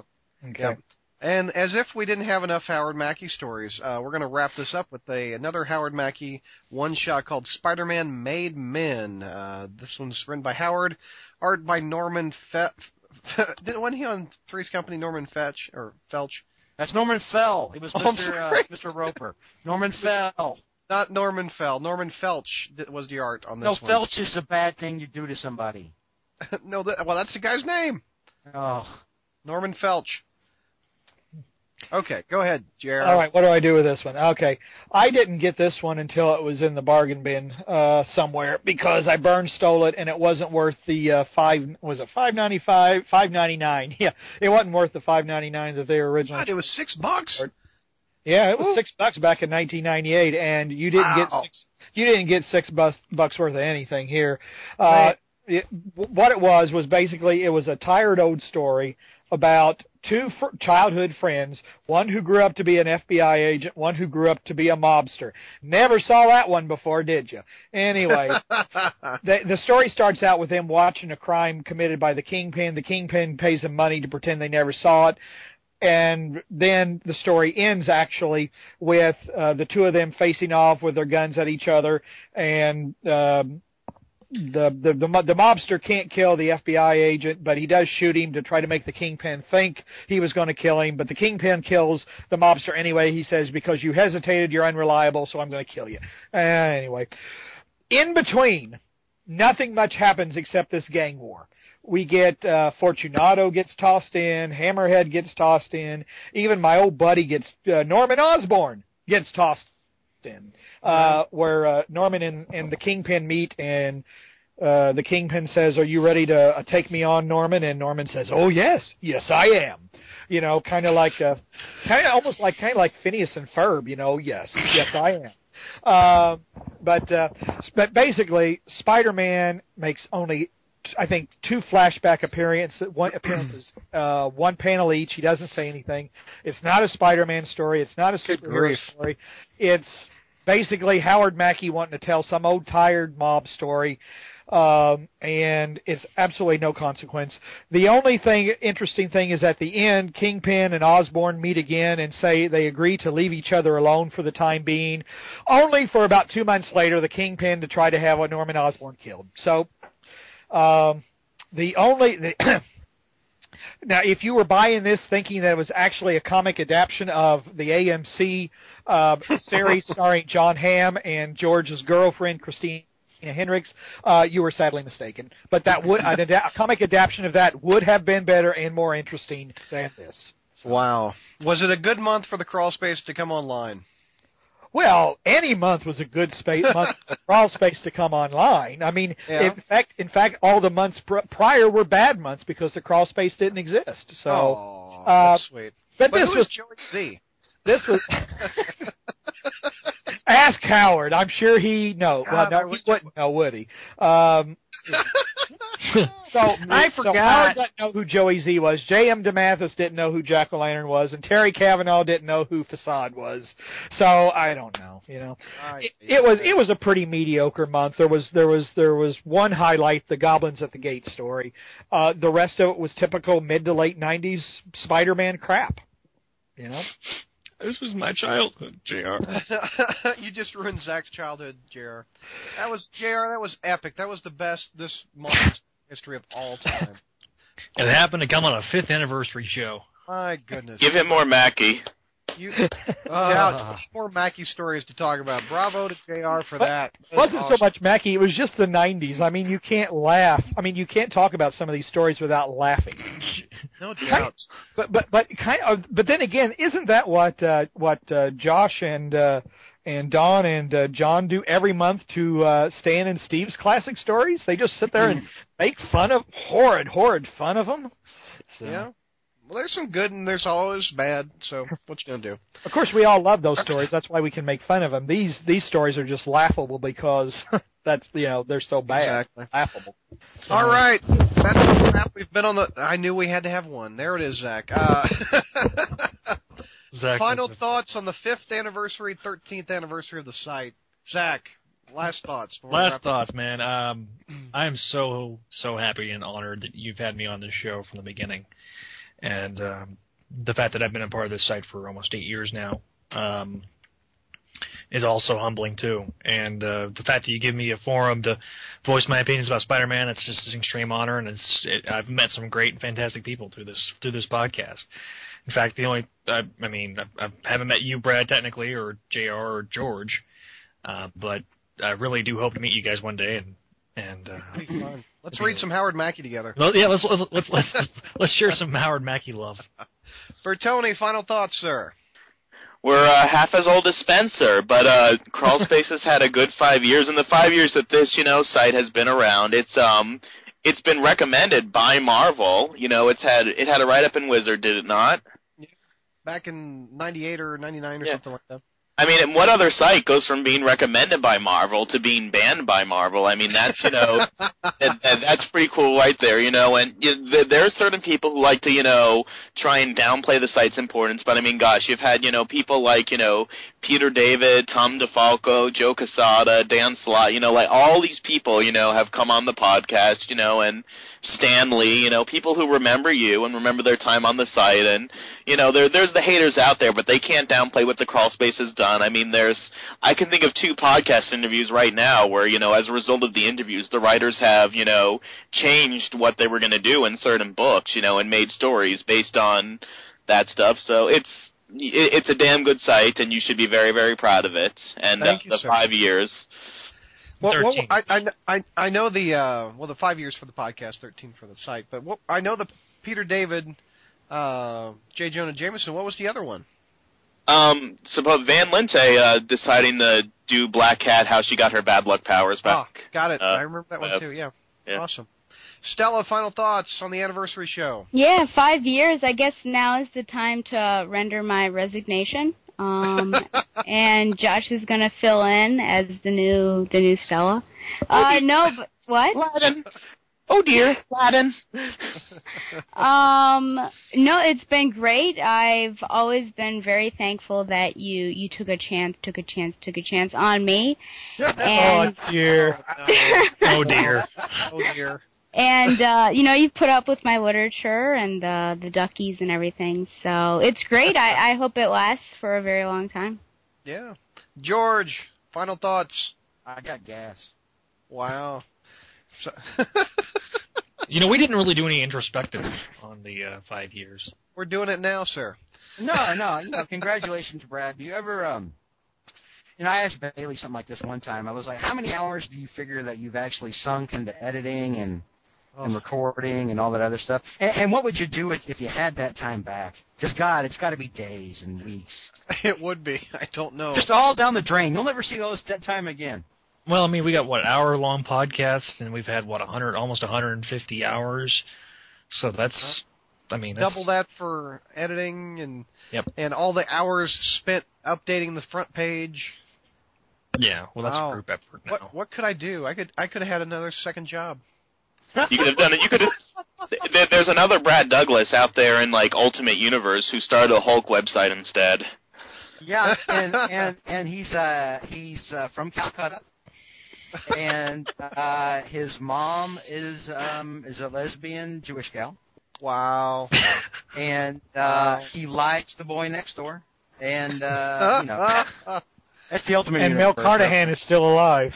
Oh, wow. JR holds on to that Mel Carnahan thing. I love it. You voted for a dead guy! I know my state did. My God. All right. It was else, the George? show me. It That was awesome. the show me. Thank you for filling on such short notice, by the way. Oh, no problem. Yeah, that was Awesome. You too, that was crazy. you too, Josh. Yeah, no, this was fun. All right, JR, final thoughts on 5 years and 13 years. Well, I was just going to end with another Who is Joey Z, but I guess I see that we're all kissing up to you right now, so... Yeah, keep that going. Yeah, I really enjoyed it. If I ever get back to writing Spidey Kicks Butt again, it'll partially be because I've enjoyed doing this so much. Because in a way that George and Alex Hamby actually helped prolong Spidey's Kicks Butt's life for years there with Hero Realm. Crawlspace has kind of done it this time around, but I've enjoyed it. I'm very glad that you asked me to be part of this podcast. It's probably one of the things that's keeping me collecting Spider-Man. I think you've got a great group here. We actually seem to enjoy each other's company. No doubt. And I guess that might change if we ever met each other. But for the moment, we can persist in the delusion that we would like each other. I'm still going to write /fic now between you and Brad. Shippers! He's got to have hair though, because I don't like my men bald. I tell you. Oh, I'm sad. Anyway, it was I like listening to my wife talk about how sexy Patrick Stewart is. I'm thinking he has no hair and he's as old as anyway. Make it so, JR. Make it so. I've enjoyed it. I enjoy being on the podcast, and it is a very good podcast because obviously the professional background you bring helps keep things going, and I thoroughly enjoy it. Thanks for all the memories. All right, that was a good show, gang. All right, Brad, I'm ready for the show. Oh, holy crap, Bailey, you missed the whole damn thing. We've been on the line for 5 hours. What are you doing here? Literally. I thought we were getting together at 7. After I got off work, I thought you all had changed your schedules for me because I'm so awesome. You missed the Swedish dude, the guy from Africa, Miles Morales conversation. George hates that I can't remember shit. You also get me going on a rant over the Spider-Man trailer and. Yeah, SpideyKicksDudesBot.com. Yes, that actually happened. My wife hated the Spider-Man trailer, by the way. Wow. Sweet. She thinks Peter Parker is too skinny. True, and he's 30. How long is his neck? 2 feet? Has anyone measured? And apparently the ending part made her motion sick. Yeah. Bailey, at the beginning of the call-in show, we had 4 or 5 people ask for you. I feel so bad now, but that didn't stop George from answering the questions. Oh God! I outed you on one of them. He does. He did a hell of a Bailey, and you'll have to listen to the show to hear it. I'm not very afraid. My Bailey sucks. No, your Bailey was good. He talked about how his wife is hitting on him a lot. Well, she does tend to do that while I'm on doing podcasts. So. Well, gang, I I've like had it, you boy. on for a long time, so that's going to be a wrap. What do you think? I think I need a shower. It's been 2 days. Me too. It's been like 2 days on the show. I can go another 4 or 5 days. I'm good for this week, Brad. What do you need? Good Lord. Thank you all again for 5 years, 13 years of the site. It's been awesome. You guys are like best friends. Aww. That's awesome. That makes me cry. Somebody kill me, please. Wait, hang on. Since we got Brad on here, okay, if Yes, that's sir. true, then this Yeah. is the ultimate test. Everybody on the phone now, and then Kevin at the end. Who are we Muppets wise? Oh, good. Who is who on the Muppet scale? Go. Who is who on the Muppet scale? Zach is Beaker. JR is... Oh, this one's easy, man. Eagle. This one's very easy. JR is Sam the Eagle, you think? Yeah? Yes. Okay. Yes. Okay. George, you are Animal. Okay, I can see. Josh is... Oh, man, who could Josh be? He could be Dr. T. Scooter. He could be Scooter. He's always working really hard. All right. I like that. Stella, well, there's only 2 chicks in the Muppet universe. There's Janice or Miss Piggy. And if you say someone's Miss Piggy, they're fat, so I don't want to say that. Okay, So so you're- she's Janice. Okay, she's Janice. She's the cool chick that plays guitar. There you go. Really? Like, really? Like, I'm not taking my clothes off for anybody. Remember that line? Yeah. Yeah, it's Howard Stern. And Mr. Bailey would be... you're kind of cuddly. You're Gonzo. Oh my. And I guess I'm Fozzie, maybe? Waka Waka Brad. Waka. Bailey's gonna go to I bed always got to tonight call with that. myself as Ralph. Oh, yeah, you're Ralph. You're totally Ralph, dude. You're Ralph. Bailey's gonna go to bed tonight, and that's gonna be going through the set the entire time. Bailey is kind of cuddly, I'm yeah. cuddly. Brad thinks I'm cuddly. Shippers. Why? And On then that in the note- background, there's going to be the haunting refrain of George singing Candy Shop. Take you to the candy shop. I let you lick the lollipop. Go ahead, girl, don't you stop. Keep going till you hit the Candy shop. Take I'll it let to you the lick the candy. lollipop.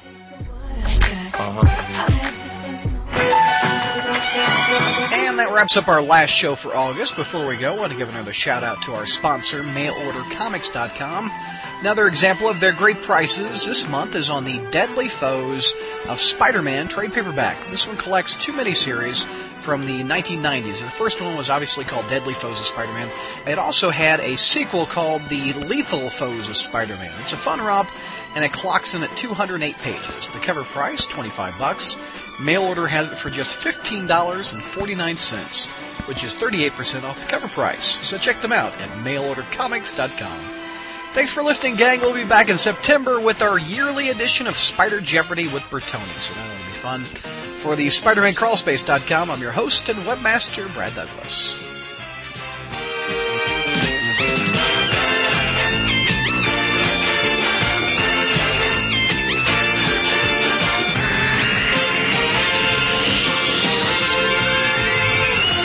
JR, is it vanilla cake or what is the what flavor of cake is it?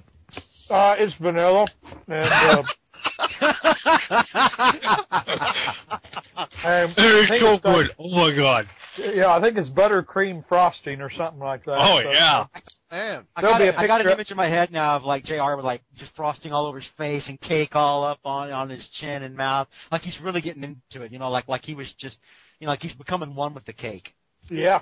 Well, you know, I mean, there's like blue frosting all along the sides, and you know, it turns your tongue and lips blue. So, you know, hey.